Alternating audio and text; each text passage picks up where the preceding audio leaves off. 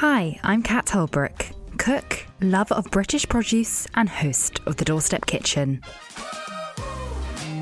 Welcome and thanks for tuning into this show which celebrates the best food and drink found on our doorsteps. On this episode, we're speaking to Gregorie Marshall of new Scottish sea salt Blackthorn salt. Fergus the forager is here to talk about wax cap mushrooms. If you aren't familiar, just have a Google of them. They look incredible. And they really make me want to watch the fantastic fungi documentary that everyone is raving about. But first, here's an update from the food world. Lyle's, the Michelin-starred restaurant in Shoreditch, founded by James Lowe, will be delivering provision boxes and meal kits filled with seasonal treats to doorsteps across the UK. James will be packing boxes full of his favourite dishes and pantry items to be enjoyed at home, from British game shot in the Highlands to his signature mince pies. The provisions box comes with his mince pie mix, made with aged beef mince from retired Jersey dairy cows, and homemade pastry ready to be assembled and baked in the oven. Dedicated mince pie kits can also be ordered separately with enough mincemeat and pastry cases for 12 pies, as well as a tray to bake them on. Not content with being the first champagne house to launch an English fizz with other people's grapes, Champagne Pommery is now producing English fizz with its own grown English grapes. Ideal weather conditions in 2020 have meant expectations are running high for the first vintage of Louis Pommery England, created from their own grapes grown on a chalky, south-facing hillside near Winchester. This first vintage is expected to be released in 2023. Lastly, it's good news for those who live in the Bristol area. The Eggleton family, who own the Michelin-starred Pony and Trap and Chew Magna, have announced they're opening a second restaurant in South Bristol. Posting on Instagram about a second pony, the restaurant said details would be coming soon. The new restaurant will be on North Street, but that's all we know for now. So those are your 3 foodie things on your doorstep this week. I'm now joined by Gregorie. Well, Gregorie, it's lovely to have you on the Doorstep Kitchen. How are you and what have you been up to? Thank you for having me on. We've just launched a new salt. It's taken us a long time getting there, I think. But we've managed, and we've got what I suppose we think is a brilliant salt, but also lots of other people do as well. So we're very lucky in that respect. I think it's quite tricky because we weren't able to experiment or anything. We just built the jar and the pan and everything, pulled it all together, and it wasn't until we had evaporated the first water and put the first brine into the pan that we could actually taste the salt. And it was a huge relief that it tasted so good. What's unique about it, apart from the taste, is that we use something called a thorn tower or a graduation tower, which is 25 metres long and 8 metres high, and it's stuffed full of blackthorn, which is sloe bushes. I don't know if you know or if you've been picking sloes. Yeah, I've picked some sloes already this year. They're absolutely huge. Yeah, good. Yeah, perfect. Yes, it's been a very good this year for some reason. It's probably to do with the sun or the late frost at the end of last winter. But some trees seem to suffer with the late frost this year. But the sloes seem to be thriving. Yes, so it's those bushes that we stack tightly and compacted into the tower. And the reason for doing that is not because we're mad. Well, we probably are a bit, but the reason for doing it is that we are taking the seawater and trying to evaporate the water to concentrate the brine. So we take seawater, which is about 3.5% salt, and we're wanting to get it up to about 22% before we take it off to the pan.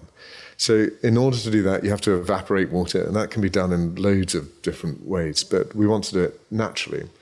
And so sadly, we don't have the same sort of climate in Scotland as you do in the Mediterranean or something, where you see these huge salt pan flat areas where they're evaporating seawater, and it's nice and hot and sunny. We don't have that. But we do have some sun, we do have some wind. So it's to look to the best way to take advantage of the natural environment that we have. So we then look to increase the exposed area of water to the wind and the sun. So therefore we'll get more evaporation. So by trickling it, so we pump the seawater to the top, and by trickling it down the tower, we're increasing the surface area that's exposed to the wind and to the sun. And so rather than just having, if you have a bath, for example, you stick in a load of water, and only the top surface of that water can any evaporation happen. That's the only bit that's hit by the hair. So if you take that bath water and then you pour it down a surface, you're increasing the surface area. So by using Blackthorn, we can increase it more because of those nasty spikes that you've probably been pricked on when you're picking the sloes. Yes. They have more water. They allow more water to flow down it, and so therefore increase the surface area that the wind can pass by. So, and also Blackthorn is a hardwood, so it's a very sort of strong wood and good for salt, because salt actually treats timber, so it's a very good product to use when making anything. Yeah. Okay. Salt, so. And you just use Blackthorn, well, as you said, because of like the surface area and the thorns, and I guess because it's local and abundant in the west of Scotland. It is local and abundant, but it's very difficult to get a hold of, and we needed actually a huge amount. So we do have some of it is from Scotland, but actually we had to go abroad to get some of it. Okay. But it needs to be replaced every sort of 7 to 10 years. Right. So we're just looking at a scheme now to plant the Blackthorn, because after about 7 to 10 years growth is the right time for it to be harvested. So then we can get a sort of cycle going. So if we plant it about now, then hopefully when we want to replace it, we will have grown enough Blackthorn, we can then cut it down, which will be a shame. We'll have to make sure we pick all the sloes before we do that, though. Yeah, you'll have to start a sloe business on the side with sloe gin and exactly. All of that. Yes. To use up everything. No, I think we'd probably drink too much gin. But anyway, I'm sure we'd manage. Salt and gin combo. Yeah. And this is a really old technique, isn't it? It is. Because I think, was this company in your family for a while? Well, yeah, so there's two sides, I suppose. Yes, I've come from, I suppose it's been ingrained under my skin, salt since I was born, but it's the larger business is a family business, which has evolved from being a shipping company 140 odd years ago, and now to, I suppose, being a salt company. And we've sort of been through various guises. We sold our last ship about 35 years ago and concentrated on salt. But the process that makes the salt is an old technique. It was used in sort of Poland and Germany. It hasn't been used for about 50 to 60 years. They still have the structures up there, though, and they're used more now as sort of tourist attractions or respiratory centres, because breathing in salty air is very good for respiratory problems. So they're promoted for that, and they don't actually make any salt anymore. But they used a different source. So that rather than using seawater, they used an underground brine, a sort of brine spring, I suppose, which was about sort of 8-9%, so much higher concentration. Before it, 3 times as high almost. So you're evaporating, need to evaporate much less in order to get to the concentration you need. But it's also different impurities and different sort of aspects that go through it. So this is the first tower that's ever done using seawater. So we have its own challenges in that. But trying to get it built was difficult. I mean, because Poland, I did actually go over there to see them, but they weren't particularly helpful. I think I did chat to someone. We had a bit of a language barrier. His English was non-existent and my Polish was non-existent. And talking through an app on the phone wasn't ideal. Eventually, what, a sort of translator app? Yes, exactly. It didn't really help. Eventually his daughter came down and we did chat for a bit, but that was the sort of extent of trying to work out how it was and visiting a few. So we ultimately just sort of, having looked at pictures and stuff, designed it. And a bit of help from a company called Gregorie and there's a structural engineering company in Edinburgh, and also a chap called Archie who took on the challenge of building it, who was great because, as you can imagine, it's something that's never been built in this country and something that no one really knows anything about. So he was very game to take on the challenge and did a great job. So him and a team of sort of 5 of his mates really did it. So it was fantastic. And when, because you said it's new, when did you build this tower? How long have you been doing it? Well, we finished building the tower probably over a year ago. Okay. But we've been trying to work out how it works and sort of fiddling with it and making sure that it works and trying to get the salt. So we didn't have a clue what the salt was going to taste like, or how it was going to form, or how long it was going to take, or any of that. So that was all what we've been trying to work out in the last year. And actually we were going to launch at the end of March, but obviously due to lockdown and everything, that was cancelled. And we just sort of went with a slow sort of trickling launch. Yeah.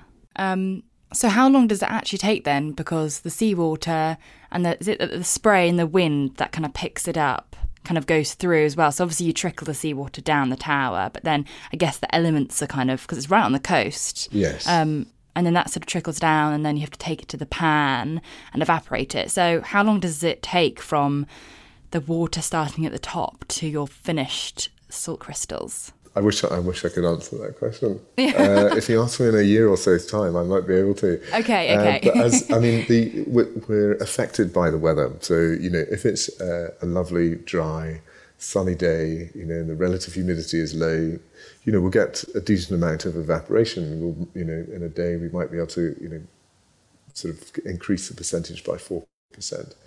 But then if you go to a sort of fairly dreary day, which we get quite a few of those up here, we'll be about sort of 0.1, 0.2% of evaporation, which is not very much. So it really is dependent on the weather, and I don't really know the answer to that. Once we get it up to about sort of 20, 22%, then we take it off into the pan, and that process then takes about 5 days.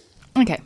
We change the temperature, and to get the crystals that we are looking for, the size and the shape and the thickness, it takes us about sort of 5 days to get what we're looking for. Okay, fine. So yeah, very weather dependent. That didn't really answer your question, did it? But we will, I think, as we work out, what difference the humidity and what difference the wind speed, the angle of the wind makes a huge difference. And we did a lot of research at the beginning to try and work out, should we be straight on?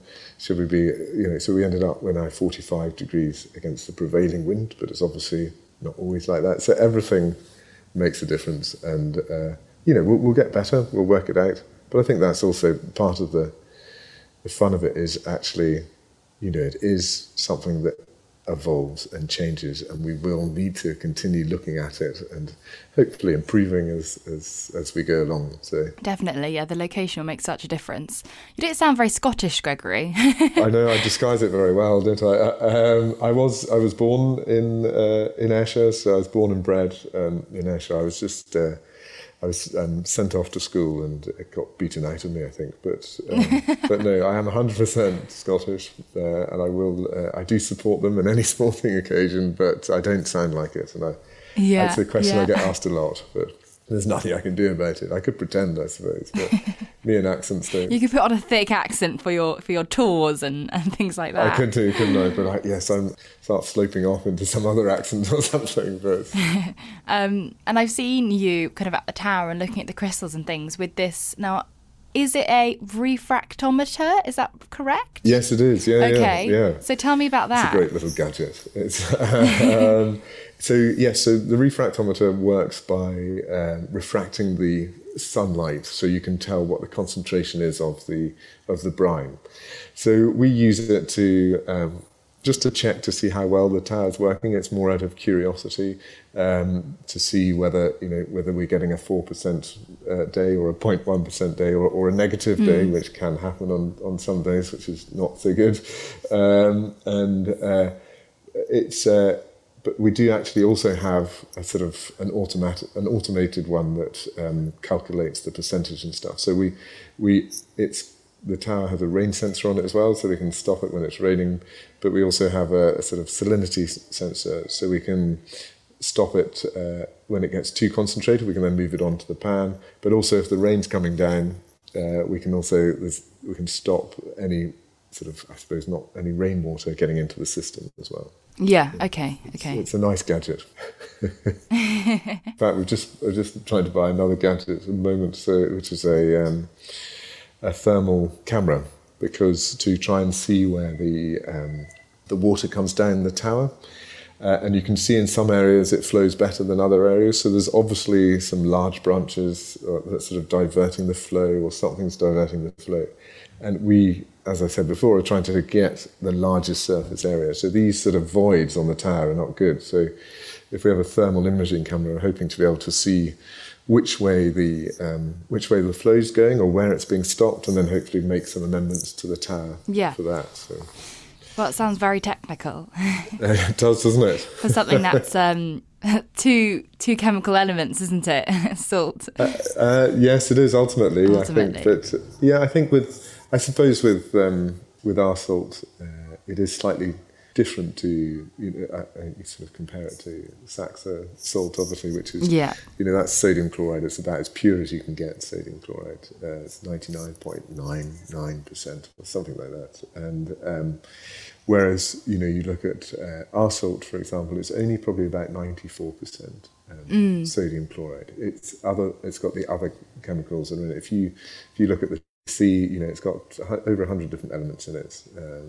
So the other sort of 6% is made up of various of those different elements, and the bigger ones being sort of magnesium and calcium and potassium and sulfate. So, but there are all those elements in there, which then has a huge effect on the taste of the salt, and the sort of and how that therefore affects then the sort of food and things you put it onto.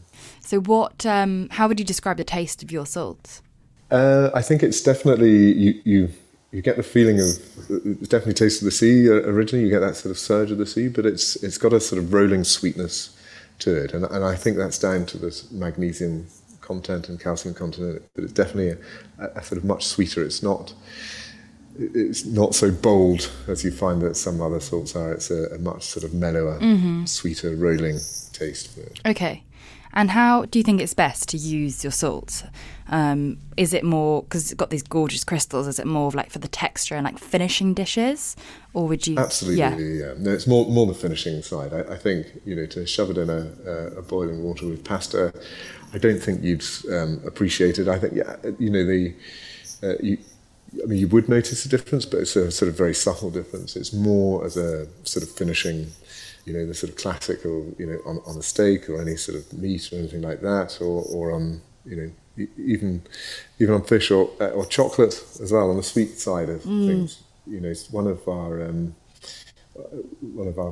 I suppose, customers or people who used it suggested watermelon, and actually it's fantastic on watermelon. So I don't know if you've ever got any watermelon, you should give it a shot. Okay. But it works very well on sweet as well.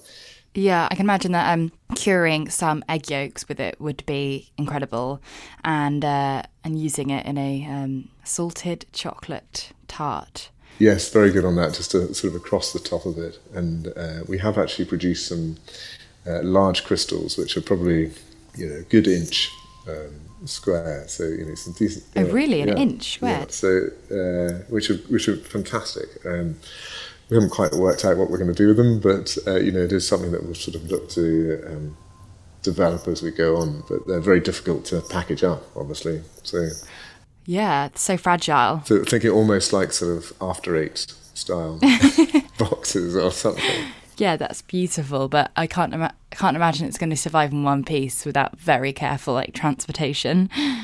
No, exactly. But we're just thinking, on a sort of chocolate tort or something like that, it would be good. Yeah, it would look amazing. But anyway, I don't know. We're not, we can cook, but we're definitely not chefs. So I think when it comes to that sort of side of it, we definitely need help on what we should be doing. So. Well, you've sent some out to quite a few chefs, haven't you? So hopefully they'll kind of come back with some ideas. Yes, no, we have. I think we've had a few chefs come down to the town, and everyone who has come has just, I suppose, been very polite and been amazed by it, and gone through the process, and we also do some blind tastings as well to make sure they can test the difference, which you feel very nervous about, but actually they get it right, so that's fine. So it's good. It's nice to get the feedback, and it's nice to get people coming down, especially in these difficult times, and all the sort of troubles that they're going through. To spare a bit of time and come and see us is fantastic. So. Yeah. Well, I'm sad that I'm in London and nowhere near you. Otherwise, I would have loved to come and visit it for myself. And we are absolutely more than welcome anytime. Oh, thank you. We'd love to have you. So. Brilliant. Well, lastly, I would love to ask you what your favourite seasonal ingredient is at the moment, as here with the Doorstep Kitchen. We like to ask everyone this question just to kind of bring it all back to the British seasons and the best of what is happening at the moment. Yes, I've probably got a couple. Am I allowed two, or do I have to stick to one? Yeah, that's fine. Yeah, it's allowed. Okay, perfect. Well, the first one is something that we've already touched on, is sloes, which has to be because of the Blackthorn, and just sloe gin. In fact, I was making some last night, and it's just for me, it's a very sort of, we've done it for years, much long before we started using Blackthorn to make salt. But it always tastes different to me. I don't use a sort of recipe or anything. I do it all by eye, and I sort of fill the sloes up to about 2/3, and then pour the sugar into it. Just about covers it, and then add gin, and they all taste slightly different. But it is definitely this time of year to be making that. Yeah. But the other thing is probably mushrooms. But things like the sort of parasols and the sort of giant puffballs are more my sort of line of mushrooms, I think, rather than the usual ones people are looking for. My in-laws have a sort of pine, sort of wooded area, and you can always find a few parasols there, which have been great. But I also remember a time driving down south once with the family, and we stopped off at this area.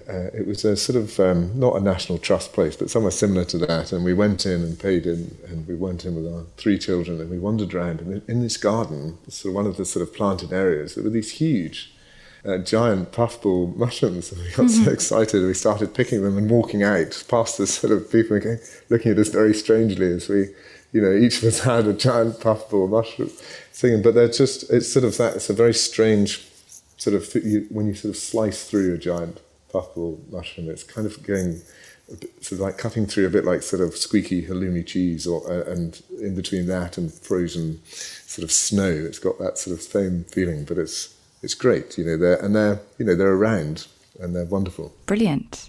Well, great ingredients. Lovely. Well, thank you so much for coming on the podcast. Excellent. No, well, thank you very much for having me, and hopefully you can come up and see us soon. I know, I hope so. Before we end today's show, we'll be hearing from Fergus Drennan, aka Fergus the Forager. He's a wild food experimentalist, educator, and runs regular immersive foraging courses.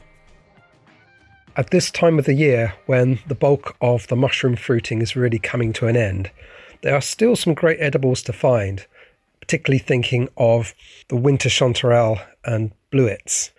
But actually, at this time of the year, well, really from kind of November all the way through December, I like to look for the brightly coloured fungi that are the wax caps. Now, these are really gorgeous looking fungi, some of which you can eat, some of which you can't. The really colourful ones, they dry really well and add a wonderful dash of colour to a mushroom dish. So wax caps, where can you find them? Well, they are generally found in really old kind of grassland. So that's grassland that hasn't had fertiliser on it for years and years, because wax caps are very sensitive to fertiliser. It's often described as unimproved grassland. Might seem like a strange place to go, but cemeteries are a really good place to look for wax caps. Now, they come in reds and pinks and yellows, orange. You also have black and white and grey even. And they're very distinct. And we come to some guidebooks that are really good for describing and with excellent pictures of wax caps at the end of this. But let's talk about edibility and identification. So wax caps all formerly were under the name of the genus Hygrocybe. Now, Hygrocybe means watery head because they're kind of very moist. But with a lot of fungi, and this genus, the Hygrocybe in particular, taxonomists have now split it into several others. And this can make both identification and kind of looking in guidebooks to kind of find the mushroom you're looking for quite difficult, because it's now been split into, let me see if I can pronounce these, Porpolomopsis, Neohygrocybe, Cleophorus, and Cuphophilus. So that was all just one genus before. And it kind of gets even more challenging. For example, I think the best edible wax cap is definitely the meadow wax cap. Delicious. It's one of the biggest, the most robust, and it's kind of slightly kind of peachy, orangey in colour. It's quite distinct in its colour. This was Hygrocybe pratensis. Pratensis being of the meadow wax cap, but it's now Cuphophilus pratensis. But just to make things a little more complicated, and this happens with some fungi, have a white form, which is quite rare. It just so happens that in my front garden here, I have Cuphophilus pratensis var pallida, the white form, and in the back garden, I just have the regular form, and I eat both of them. Probably after that, the next best wax cap to eat, and one which you'll see very commonly, is the snowy wax cap. Now that's Cuphophilus virginius. But again, it's not quite straightforward, and this is where you have to have a good sense of smell, because you could possibly muddle this one for the cedarwood wax cap, which is Cuphophilus russocoriaceus. So yeah, they are really good to find, and even if you decide not to pick wax caps, they are just gorgeous to look at. And I guess when all the trees are starting to shed their leaves for kind of winter, it's lovely to kind of see these brightly coloured things in the grass. Now, some guidebooks. Sometimes it's great to look for a guide just to a specific genre. So I'm thinking the genus Hygrocybe by David Boertman. Then Fungi of Temperate Europe, Volume 1 is excellent because it includes ones that you could muddle it for. And written from a foraging perspective, the excellent Edible Mushrooms by Jeff Dan. Again, he includes information on things that you could muddle them for, which is really useful. Anyway, colder months are coming, but the brightly coloured mushrooms are still out there, so go and check them out, the wax caps. Thanks, Fergus. Excellent knowledge of the Latin names there. I'm very impressed. Please remember, when foraging, make sure you're 100% certain before picking and trying anything, so no nibbling. There are around 130 poisonous plants in the UK. That's all for this episode, but if you enjoyed it, please do rate, review and subscribe, as it makes all the difference. Next week, we are joined by farmer Matt Chatfield, who's giving sheep a great retirement and producing an incredibly tasty mutton that is sold to top restaurants. See you next time!